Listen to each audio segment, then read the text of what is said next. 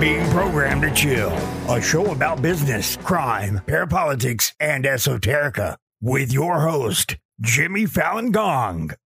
By July 1984, Lake and Ing were reunited, and they proceeded to carry out Operation Miranda. Interestingly, Lake had been making daily entries into his diary for over a year, like a year and a half. Upon Ing's return, Lake stopped recording his activities. 2 months later, he would start again. There's a 2-month gap, which Lake explained cryptically, writing, "The missing entries were allowed a period of time to pass that were best left unrecorded." We can speculate as to why, maybe later. It's believed that this period of time included Lake and Ing targeting and killing a homosexual DJ in San Francisco. I mean, like a radio DJ. Lake and Ing also targeted the owners of a local video recording business, and I mean an entire family. Lake and Ing would abduct them in order to acquire their video equipment, as well as, potentially for various other reasons. I'll discuss the fate of the family a little bit later. Lake and Ing relocated to an apartment complex known as the Pink Palace in the Haight-Ashbury district.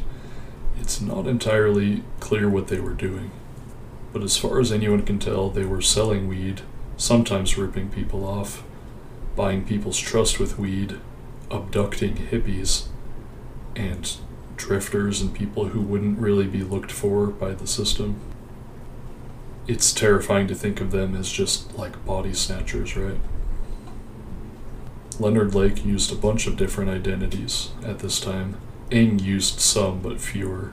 I think his main one was Mike Komodo. Ing got a job at a warehouse and moving company. After this missing 2-month gap in Lake's diary, Lake began writing again, saying he had learned, quote, several items of interesting personal value. He also said this, quote, "I have learned that my programming in my youth, that which is called morality, either was not given or was given poorly. To all purposes, save a very few, I have no morality. Accepted as a fact. In terms of life or death, neither seems to move me." Unquote. The programming of my youth, right? Lake continues saying, "The past 2 months saw Miranda come to fruit. That taught me more. The perfect woman is one who is totally controlled, a woman who does exactly what she is told and nothing else. There are no sexual problems with a totally submissive woman. There are no frustrations. There is only pleasure and contentment. I have observed, I believe, one woman who found this not only acceptable, but even desirable. I doubt this will be the norm, and in this case the woman's low mentality probably affected the discovery. A whore, druggie, and fool. Still, I enjoyed using her, and seemingly she enjoyed the use. I do hope I do better next time, however. The Pink Palace 1 and 2 helped with money and sex." Unquote. The identity and fate of the woman Lake is referring to was never clearly identified. In September 1984, Lake and Ing ripped off more marijuana farmers at the ranch commune, obtaining 2 grocery bags full of weed, low-grade weed. Another diary entry on October 15th, 1984 circumspectly says, "Coordinated with 3 and completed op.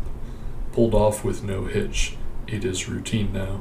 Sweat, dirt, but no regrets." Unquote. It's not clear, but this appears to refer to an abduction and murder. November 1st, 1984, Lake and Ing arranged to meet a man who was selling his car. They abducted and killed him and stole his car. Ing kept working at the moving company, but he kind of started weirding everyone out by chanting, as in Marine chants, like marching, right? No gun, no fun. He would just shout that as he was like moving boxes or whatever. He would also chant, no kill, no thrill. And the one that unnerved everyone the most was the chant, "Daddy dies, mommy cries, baby fries." Around this time, Leonard Lake took a contracting job under the table, refurbishing someone's bathroom. For some reason, Lake left a bag at the house of this, random family, and of course the couple looked in it, and they found a woman's negligee, videotapes, a book on bondage, and other weird shit. It's like everywhere they went, they were just like walking red alarm sirens, just as loud as possible. Now, I don't know if you, dear listener, have heard about the Guardian Angels, the weird group that would wear red berets and patrol around New York City subways. They would make citizens arrest and so forth. Well, early on in the history of the group, there was this guy, Scott Stapley. He was the son of an IBM executive. Stapley was kind of a big deal in the Guardian Angels, actually. He worked directly with the founder, Curtis Sliwa, and he personally established new chapters in Las Vegas, Hollywood, Beverly Hills, San Francisco, and Oakland. As in this Stapley guy, right? Well, Lake and Ng abducted, murdered, and stole his identity. It was this identity, actually, that Lake was using back when he got arrested in association with the shoplifting incident that I mentioned, at the start of the story. Interestingly, Stapley and several other victims had ties to elder care facilities. I wonder if Lake and Ng engaged in identity fraud schemes, learned identity fraud from any of these people, or possibly targeted them on that basis. Lake and Ng also abducted one of Ng's co-workers at the moving company. They also abducted another young woman. I go back and forth on whether I should name any of these victims. I don't always want to, but in this case, it, clarifies things. So this woman that they abducted was named Kathy Allen. Lake and Ng told Kathy that her boyfriend, who they did vaguely know, had just been shot, and that's the pretext they used to get her in the car with them to abduct her. Now it's time to discuss the bunker, and Kathy Allen is the time to do it, unfortunately, because the videos with her were the majority of the evidence that would be used in the trial. Now, I'm not going to read the transcripts, they are awful, but I will describe in general terms what's supposed to be on the main video that the authorities took from the home. It's horrific, but, and I note this, it's curiously narrow, or curiously watchable, I guess, compared to all of the other shit that could, be out there. And if this were a clear choice that the prosecutors made, we're going to show you this tape, not the one with... I'll discuss this question in a little bit. But on this tape, the tape that was used in the court trial, there are 3 different instances of recording. On the first instance, you can see Kathy Allen in the Wilseyville cabin, handcuffed. Lake and Ng are talking to her. They explain that her boyfriend owed them money, so they took her hostage. The entire time, there's this pretext that this abduction would be temporary, that she would eventually be released, which is probably a method by which they kept their victims from fighting back, via the illusion of an end or a limited period of suffering. They also extorted her into agreeing to their demands, which probably is like a mindfuck, basically. On the video, they seem to use various stupid psychological tricks. I don't know exactly, it seems like maybe pickup artist or pimp tactics. I'm not an expert on this, I read Iceberg Slim once years ago, but it seems like that's what they're doing. Something along those lines. Maybe some quasi-BDSM stuff, but obviously of the dark, non-consensual variety, right? In the second instance of footage, Kathy is seen giving Ng a massage. In the third video, Kathy is seen wearing lingerie while Leonard Lake takes pictures of her. Then, in the video, Lake and Ng engage her in conversation, giving her various instructions, and the video ends. Now, it's very tricky to talk about this, because the trial only showed one tape, but by all accounts, there were a lot of people testifying that there were many, many more tapes. have an article from a newspaper that describes detectives on the record mentioning that there were tapes showing sexual assaults, including ones where you could hear children screaming in the background. Also, there were said to be tapes containing child porn. Dave McGowan points out that the content of these tapes have never been revealed or shown to anyone, which is curious because, obviously no one's asking for them to be released to the public, but, there is a weird ambiguity as to what is depicted, how many tapes are there, and there should be no ambiguity whatsoever. Even if there were just, broken down, this many tapes that contained this. There's none of that. It's just vague innuendo and secondhand reports from detectives talking about other tapes, no transparency. Also, reportedly, they found tapes at the former residence of Charles Ng, the contents of which were also not revealed. Additionally, they reportedly found photos of children which were taken at the juvenile hall that Cricket worked at in Philo. And I mean photographs, right? Now, McGowan cites there being videotapes where Lake is actually speaking to his mother, Cricket, and Cricket's parents, and he lays out his plan for the coming Armageddon. McGowan says that Lake saw himself as a new Adam, and he spoke of building a series of bunkers, each to be stocked with food and weapons and staffed with a sex slave. These slaves were to serve as the mothers of the New World Order that would arise from the ashes of Armageddon. The Wilseyville structure was apparently the prototype for a planned network of bunkers, unquote. A shrink and serial killer expert named Joel Norris wrote that Lake and Ng produced many videos, including snuff films. He's the source of that claim. To my knowledge, I have spent a lot of time trying to track, McGowan and Norris's claims.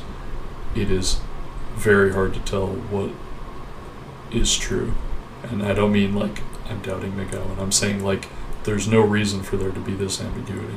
None of these other tapes were ever produced in court. McGowan argues that the most logical reason is because other videos show either Ng with someone else other than Lake, or possibly they don't show Ng participating at all. So, like we mentioned up at the top of the story, Lake and Ng went to go shoplift June 2nd, 1985. Lake was arrested, took a cyanide pill, died in police custody, or died a few days later. Ng escaped and made his way to Canada. From here on out, it's a story of the authorities unraveling their crimes. That story doesn't interest me as much, but there are a few key points to go through. First, as the San Francisco Police Department tried to figure out what was going on, they phoned Cricket to let her know that Leonard Lake was in a coma. They said that she did not seem particularly upset by the news. The San Francisco Police Department decided to send missing persons detectives out to check out the Wilseyville cabin. They were still thinking this was a missing persons case with some weird angles to it. When they arrived, they thought it was weird that Leonard Lake's mother and sisters were there. When Cricket took the SFPD to the cabin for the first time, Leonard Lake's mother accompanied them, if you can believe that. Cricket told the authorities that she had arrived the previous night to, quote, remove a few personal things that would embarrass her if the police found them, unquote, which included about a dozen videotapes. For some reason, the San Francisco Police Department didn't arrest them on the spot for tampering with evidence.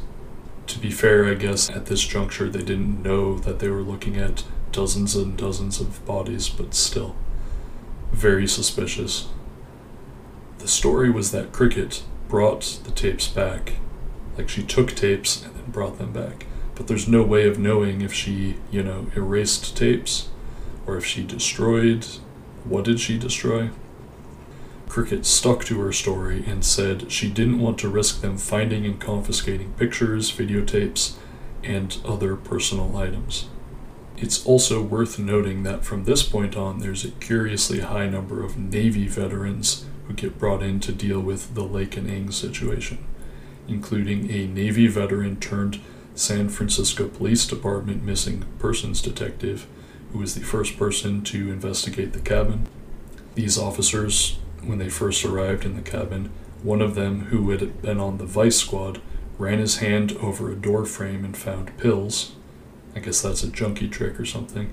He thought he had found drugs, but it was actually cyanide pills. They went and checked the bedrooms and found beds and walls with eye bolts, such that you could bind, tie, and handcuff people. So they were thinking, okay, these are like freaks, right? The living room had a wall with a mural of a forest scene. They found video cassettes and sophisticated video duplicator equipment. When Cricket saw that the police were looking at the video equipment, she asked them to leave. The officers wrote down some of the serial numbers on the equipment before they left. Then they called the district attorney to obtain a search warrant. Wouldn't you know, the serial numbers matched the video equipment from that missing family that had the video equipment stolen, and of course they went missing. That, of course, was their smoking gun, so they obtained a full search warrant. So at this juncture, they're thinking, okay, this is a missing persons case plus murder. They still, supposedly at least, didn't understand the gravity of the situation.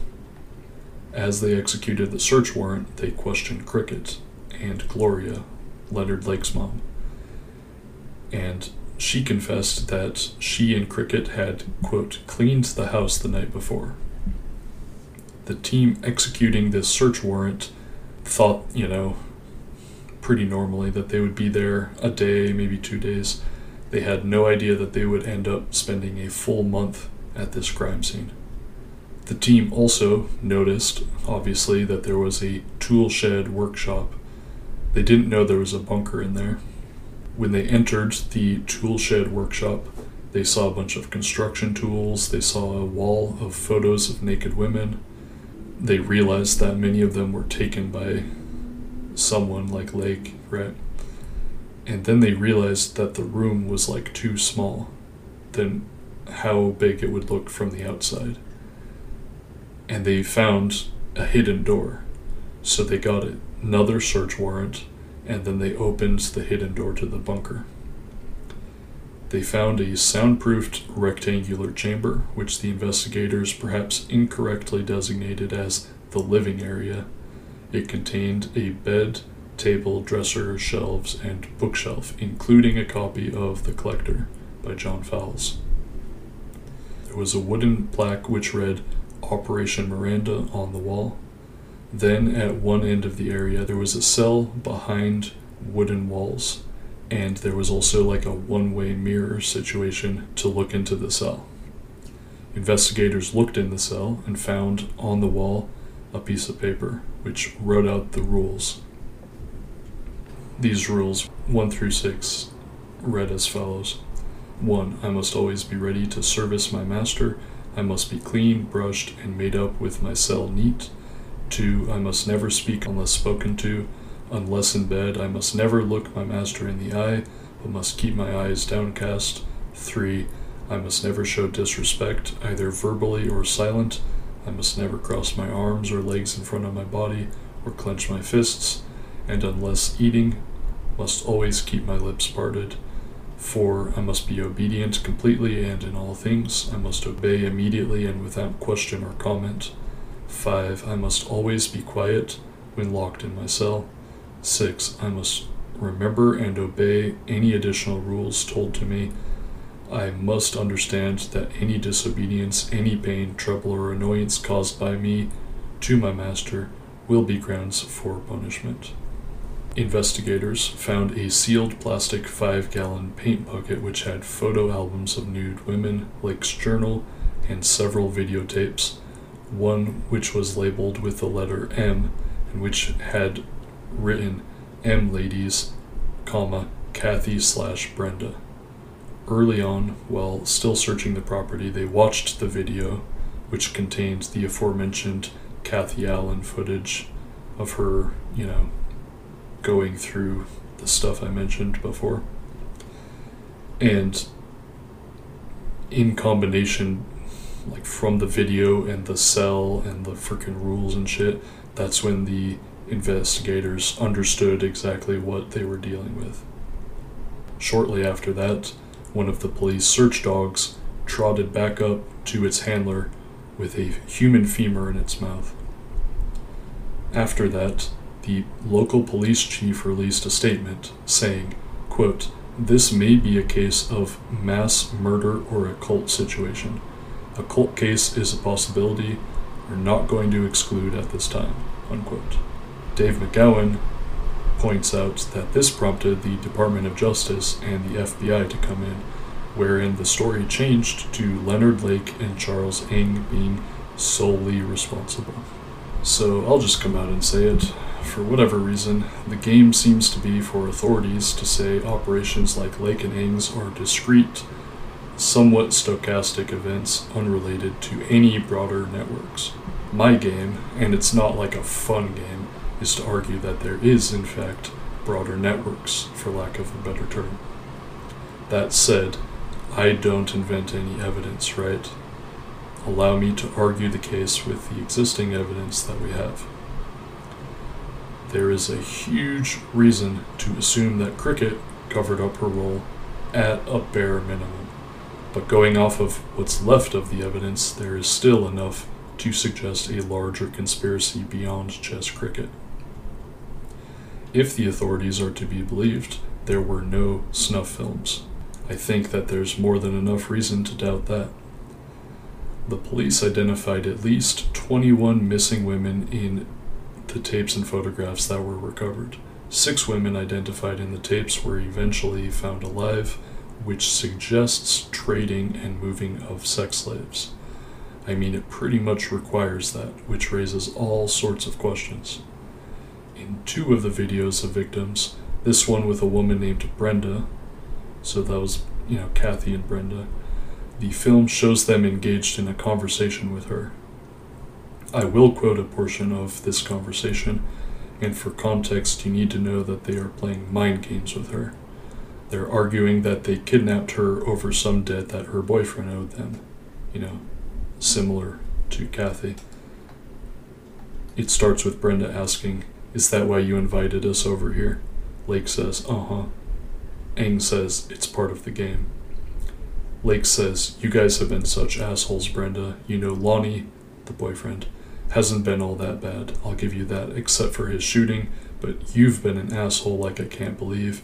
You've been so damn rude and for no reason that I can figure." Brenda says, "'Cause I can't stand it up here, it's in the middle of nowhere." Lake says, "Ah." Brenda says, "Are you going to keep me up here the rest of my life or something?" Lake says, "No. To be honest with you, I probably won't keep you here for more than a few weeks. But, after that, we'll probably pass you around. There's other." And then Brenda looks at a lamp in her cell and says, "That light's hot." Lake says, there's people that are going to want to know that we did our job. There's already some other guys that took Lonnie and Scott away." Now, it goes without saying that you can't trust Lake and Ng, and of course they were doing mind games with her, but they were pretty much saying right there that there were other people involved. You can't trust it, but, let's consider whether there is other evidence. So as the police searched the estate, all over the forest of the cabin, ants would carry what looked like white gravel. It was maggot larvae, suggesting that there was rotting flesh all over the forest.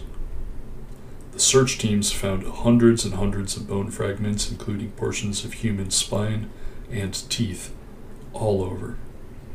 Some bodies were recovered which had ball gags in their mouths.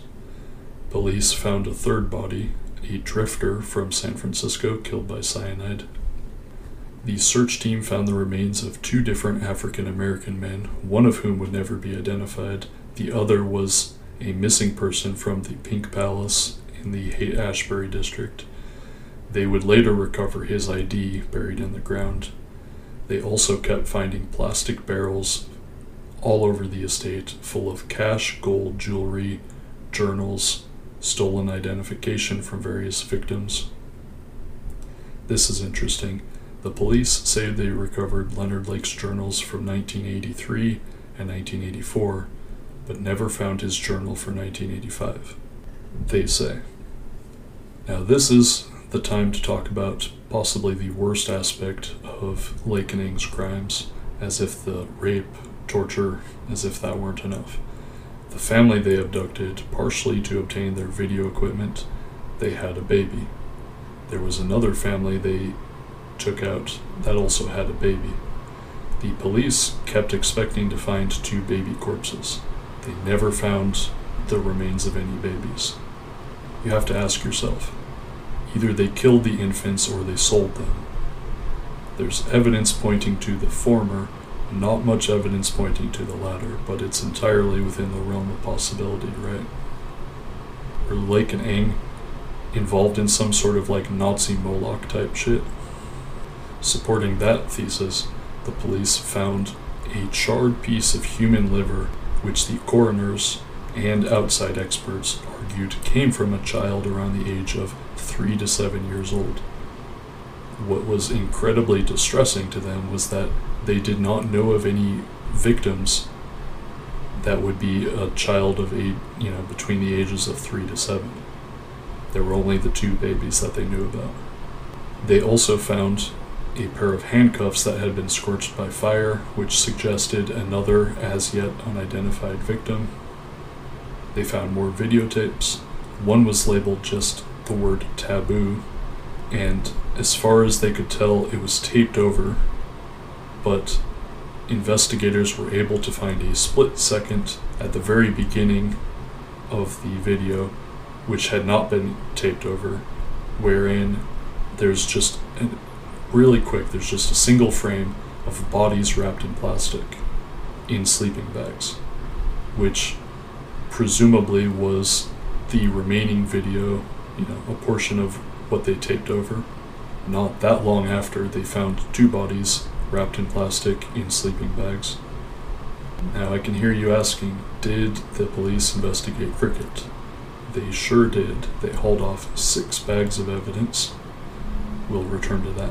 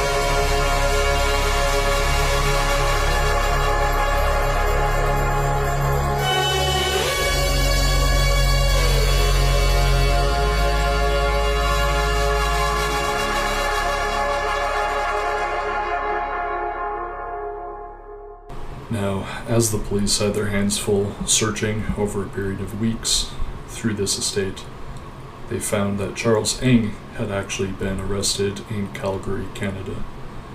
He had escaped to Canada, but he had more or less no money on him, and it's believed, probably correctly, that he didn't have, a lot of resources because he was caught shoplifting again, incredibly.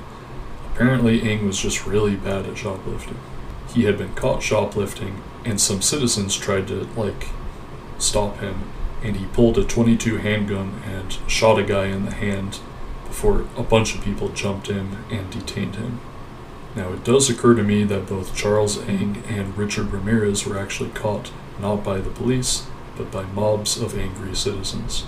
You heard it here first, folks. Program to Chill comes out strongly in favor of non-racist mob action. The authorities found that Ng had basically been homeless, roughing it, camping up in Calgary.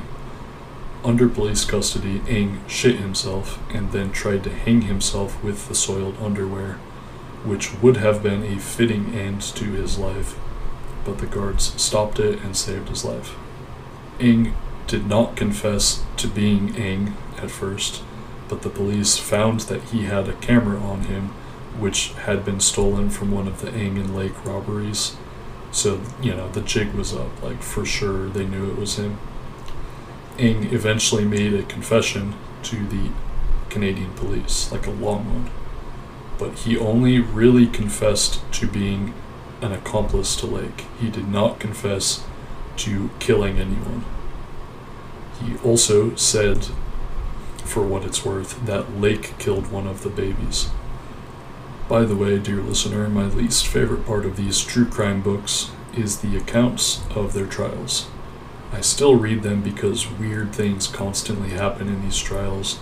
I'm just not very interested in legal defense strategies, prosecution, judges, the whole thing. It's not my bag. It was interesting, though, because there was this whole legal debate going back and forth in Canadian society on whether Canada should allow Ng to be extradited because he faced the death penalty. Ultimately, he was extradited. Now, on Program to Chill, we know the truth about Canada, that it's 3 mining companies in a trench coat, as some people have said. It's in some ways dirtier than the United States, in terms of their banking, their intelligence, their cops, even their interactions with indigenous people sometimes. And we get a little taste of that in this story because the Canadians had Ng for a pretty long time, 3 months, and they did some pretty interesting tricks. For example, they placed a guy in an isolation cell next to Charles Ng. This guy was named Maurice Joseph Laberge, and he was a real sicko. Laberge was a burglar and violent rapist who had gotten a 25-year sentence for some brutal crimes. To get out sooner, Laberge became a jailhouse snitch. I think he had snitched before. But either way, Laberge and Ng became friends. And Laberge somehow convinced Ng to draw these horrific pornographic cartoons. And so it's weird, they could actually pass things between their cells. And so they would pass these cartoons back and forth. And some of the cartoons depicted some of the crimes that Ng had confessed to. And those horrible cartoons would absolutely be used against Ng later on. One of the books, which I'll cite in a minute, said of the drawings, quote, "Most of the vulgar drawings depicted explicit and obscene sexual activities, including rape, bestiality, and a wide range of perverted, deviant, carnal behavior," unquote. So Laberge agreed to snitch, basically, in Canadian courts. His snitching got him a release date, contingent on him testifying in court against Ng, which he did.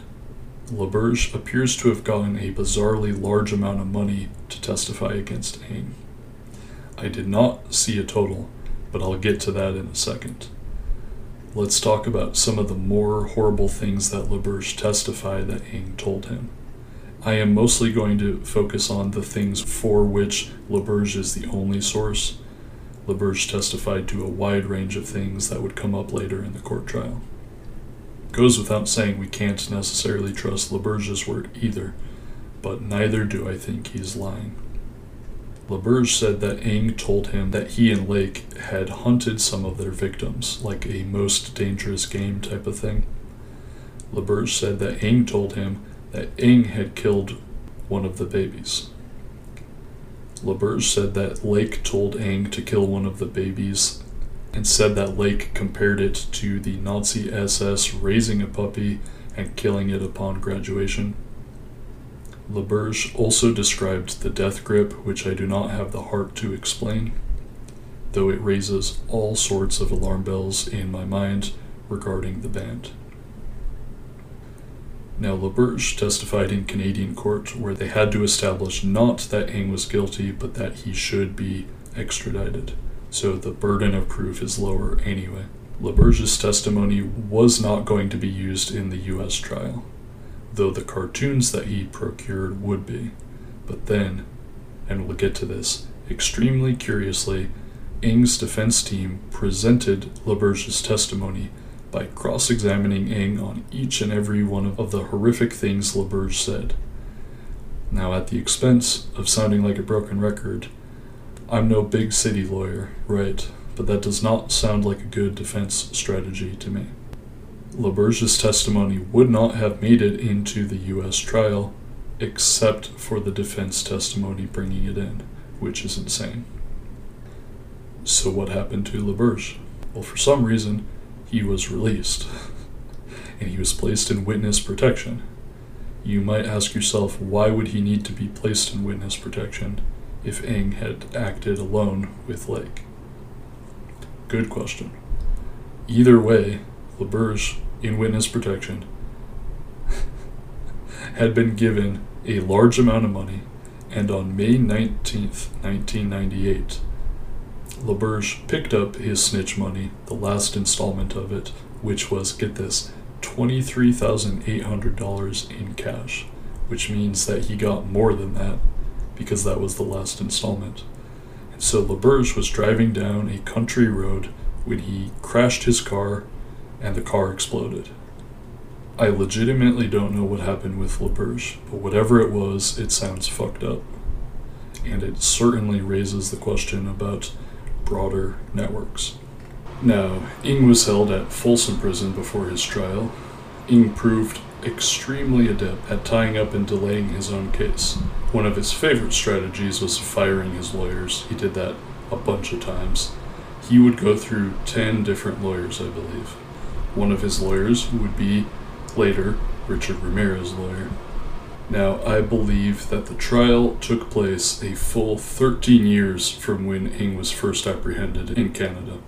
Ng also proved very devious, like another prison snitch who got close to Ng told the authorities that Ng had a hit list of people he wanted killed who ought to delay his trial. Left unstated was the assumption that there was anyone who would kill on the outside for Ng.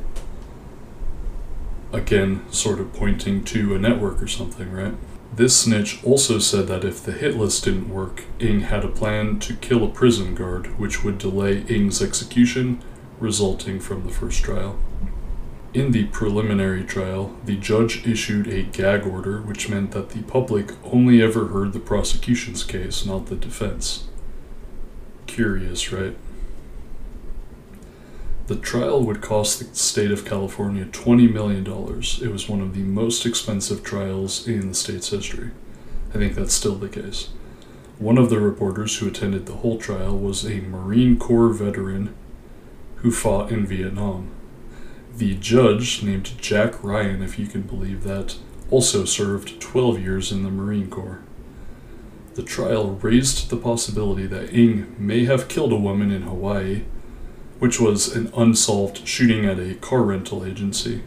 Also, interestingly, I believe the jurors did not hear about Ng's story of the circumstances as to why he was sent to Leavenworth for stealing military weaponry.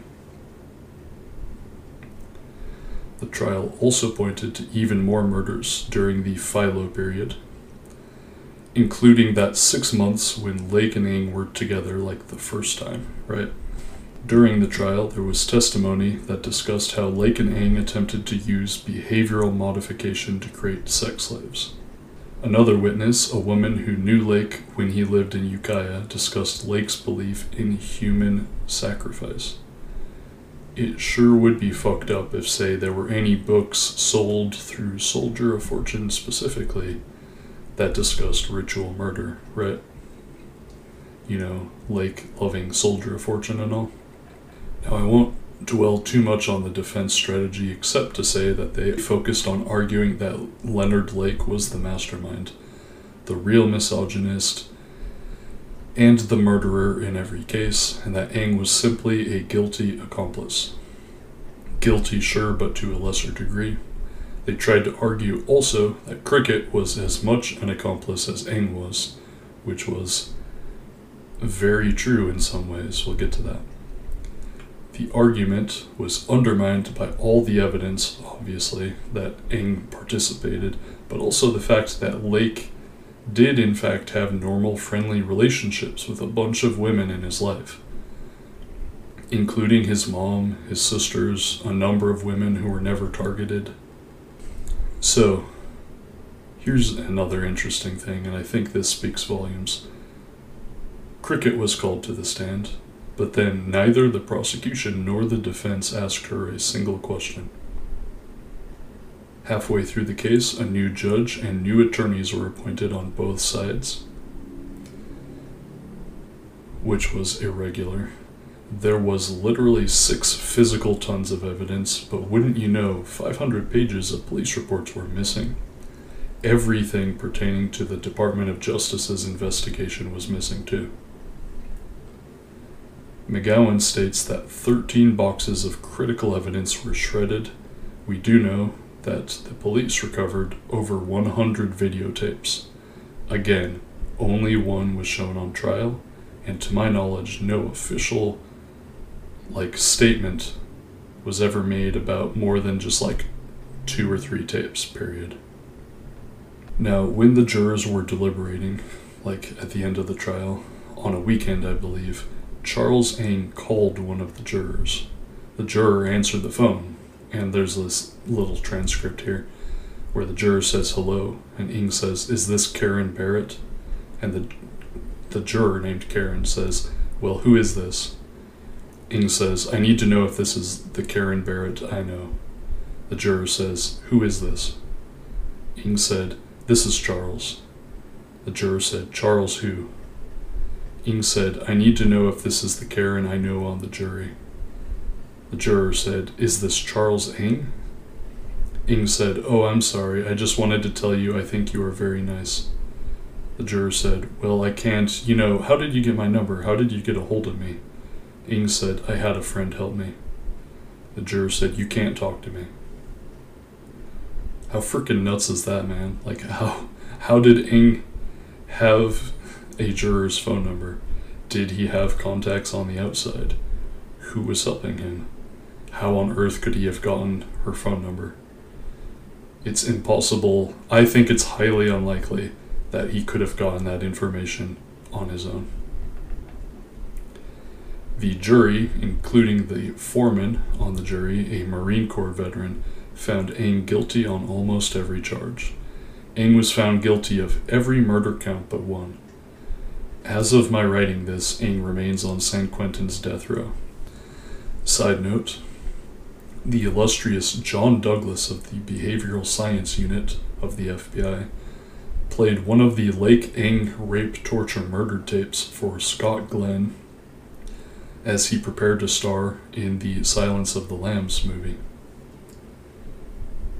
Now, that sure sounds to me like a tape that the jury didn't see, which is very fucked up and weird. We should probably discuss the body count. I don't think I made it very clear before. If you were to check Wikipedia or Lord help us, Murderpedia, they both cite a range, from 11 to 25. This is misleading in my opinion because there is probably reason to believe that 25 is actually the lower estimate, not 11. In terms of identified victims, there are at least 16 that we have names for. And then yes, several bodies on top of that. I will read off their names, hopefully in the spirit of honoring them. Donald Lake, Charles Gunner, Maurice Rock, Cheryl Okoro, Randy Jacobson, Harvey Dubbs, Deborah Dubbs, Sean Dubbs, Paul Cosner, Clifford Parenteau, Jeffrey Gerald, Michael Carroll, Kathleen Allen, Lonnie Bond, Brenda O'Connor, Lonnie Bond Jr. Without speaking ill of the dead, several of them were loosely involved in the drug trade, as is so common often with these serial killer sprees as well. And I probably don't need to reiterate, how Lake and Ng's tactic of stealing and burying weapons was very Operation Gladio. Now, it's time to finally talk about what we're talking about here. Let's talk about cricket. Charles Ng's defense team would write, "There was a conspiracy in this case, but that conspiracy existed between Leonard Lake and his girlfriend, wife, ex-wife, girlfriend, Claralynne Balazs, aka Cricket, and no one else. The existence of the conspiracy is evidenced in Lake's diary. Cricket read the diary and knew of the Miranda Project as early as 1980. She also assisted Lake by recruiting potential female victims to be photographed under the ruse of portraying him as a professional photographer. Lake and Cricket created a homemade video of themselves in March 1983. It featured them cavorting nude on a bed, giggling, engaging in various sexual antics, and interspersing erotic conversation with plans to lure women into Lake's web. They are shown looking at photographs of women during a break in a sadomasochistic sex episode and joking about the women as potential victims of the Miranda Project. Cricket knew Lake was a fugitive from the 1982 arrest. She knew Lake assumed the names of other people, and she introduced him under a false name to numerous people." Unquote. My words here, it's also not disputed that Cricket paid Lake's bail and he fled, right? There's already a history of being an accomplice in various ways. Now, from everything I've been able to read, from every single source, nobody disputes that she did all those things. Although Ng's defense team said it, the prosecution did not directly argue any of these points. Cricket literally participated in this criminal conspiracy to abduct women as part of Operation Miranda. Now allow me to quote from passages from an article enchantingly called Claralynne, A Deal with the Devil, by Jim Holt. On October 26, 1992, prosecutors in Calaveras County, where it's believed as many as 25 people were murdered by Lake, granted Claralynne, quote, full use immunity, unquote, from prosecution in connection with 18 of those murders, including the killings of 2 young families. From the beginning, Claralynne had suspicious ties to the activities of the murderous duo. This is the woman who, according to trial evidence, pressured young women into posing nude for photos taken by Lake. She allegedly forged signatures on a credit card belonging to a Lake murder victim. She hurriedly retrieved personal items from Lake's home the night he was arrested. She corresponded with Ng while he was in prison. She owned 2 weapons, a James Bond-style handgun, my words here, a Walther PTK, kept in a hollowed-out book, just normal people, non-spy things, right? And a handheld, fully automatic machine gun with a silencer.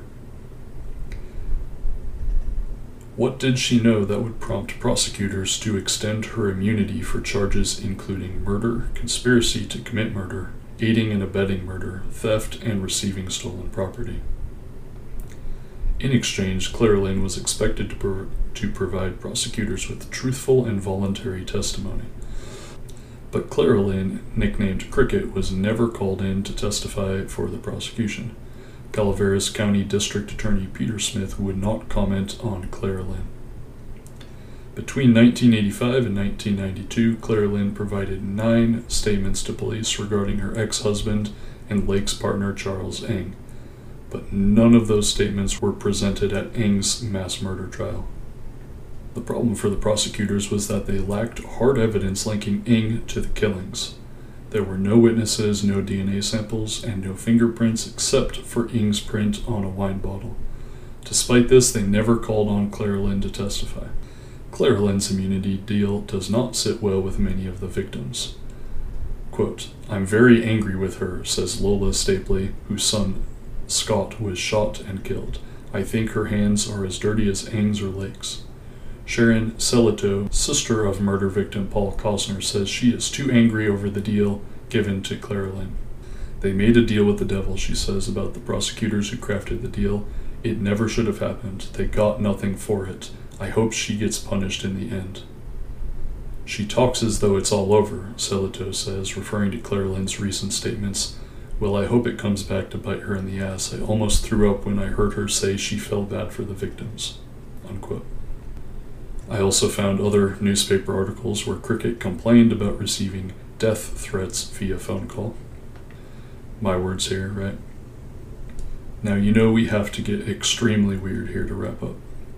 We have to ask ourselves, why on earth did Claralynne, aka Cricket, Balazs, get such a sweetheart deal? If you're listening to this, you probably know the answer. She must have had something on someone powerful. Possibly a whole network, right? That's how these things work. Literally, why the fuck would they give her full immunity otherwise? People could theoretically bumble their way into losing a case. People don't bumble their way into granting full use immunity for completely useless witnesses. Like, don't be naive. It's frankly not serious to assume it's anything other than that. Ng's lawyers explained, quote, "After being given immunity, Cricket told the police that she and Lake had conversed on the subject of cutting up Gunnar with a chainsaw. And also, quote, Cricket was deeply involved in sadomasochistic sexual practices, as was Leonard Lake. Her participation in the Miranda Project gave her ready access to the sexual slaves that she and Lake intended to capture." Unquote. You remember when the feds took evidence out of Cricket's home? 6 bags worth of evidence, including what pretty much sounds like child porn from when she worked as a teacher's aide, right? No members of the Balazs family were ever arrested. Don't even get me started on her parents. Like, they also knew somehow. Like, how fucked up and weird is that? Now, I said we were going to get really weird. Dave McGowan cites Claralynne Balazs herself, saying that Leonard Lake had an affiliation with a San Francisco witches' coven. McGowan also cites other friends of Lake who stated that Leonard Lake would boast about membership in a secret death cult. Lake also worked with kids at a local 4-H club, which would later be the target of allegations of ritual abuse. We're talking about Lake and Ng abducting and snatching people for a broader network. We're talking about human sacrifices. We're talking about snuff films, child porn. We're talking about straight Henry Lee Lucas hand of death shit here. The Fall Guys were both U.S. Marines who very well could have been programmed to kill. We're talking about Lake's mother being in on this shit. So too was Cricket's family. Like, Lake's mom was there when the police showed up at the cabin. And of course it was Cricket's, dad's cabin. Like, this is intergenerational shit. This is some kind of network. And we're talking about the feds covering it up. To wrap up, I will read from a passage from Program to Kill, which discusses what sounds to me like a similar operation.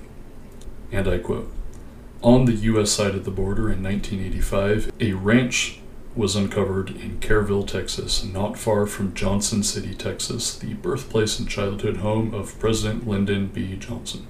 The ranch, run by a family of German immigrants, was found to be holding 75 human slaves, many of them acquired when they were young teenagers. The property was patrolled by armed guards who kept the slaves chained together and routinely tortured them by applying electric cattle prods to their tongues and genitals. Whenever one of the slaves was killed, the body was burned to dispose of the evidence. The Texas Rangers, who maintain a museum in Johnson City, eventually raided the property after routinely ignoring steady reports of strange happenings at the ranch. It took the state of Texas almost 2 full years to bring the case to trial. When it was all over, the rancher and one of his sons received extraordinarily light sentences for their crimes. 15 years for one, 14 for another. Another son was acquitted and walked away a free man. A media disinformation campaign portrayed the entire sordid affair as a trumped-up case, but investigative journalist Gordon Thomas noted that the trial transcript indicated that it was nothing of the sort. Thomas has also written of another ranch in Southern California that evidence collected from a variety of sources indicates caters to powerful pedophiles. The ranch is located immediately adjacent to one of the numerous U.S. military bases that pepper the southern half of the state. The property has a rather ominous history, having previously served as a concentration camp for Japanese Americans during World War II, and later as a deprogramming center for returning Korean War veterans who it was said had been brainwashed. According to witness statements, children from around the country have been abducted and transported to the covert location, never to be heard from again.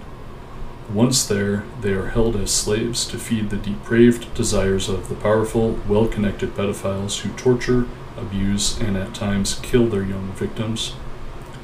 One man who may have worked at the ranch, according to reports cited by Thomas, was serial killer Leonard Lake.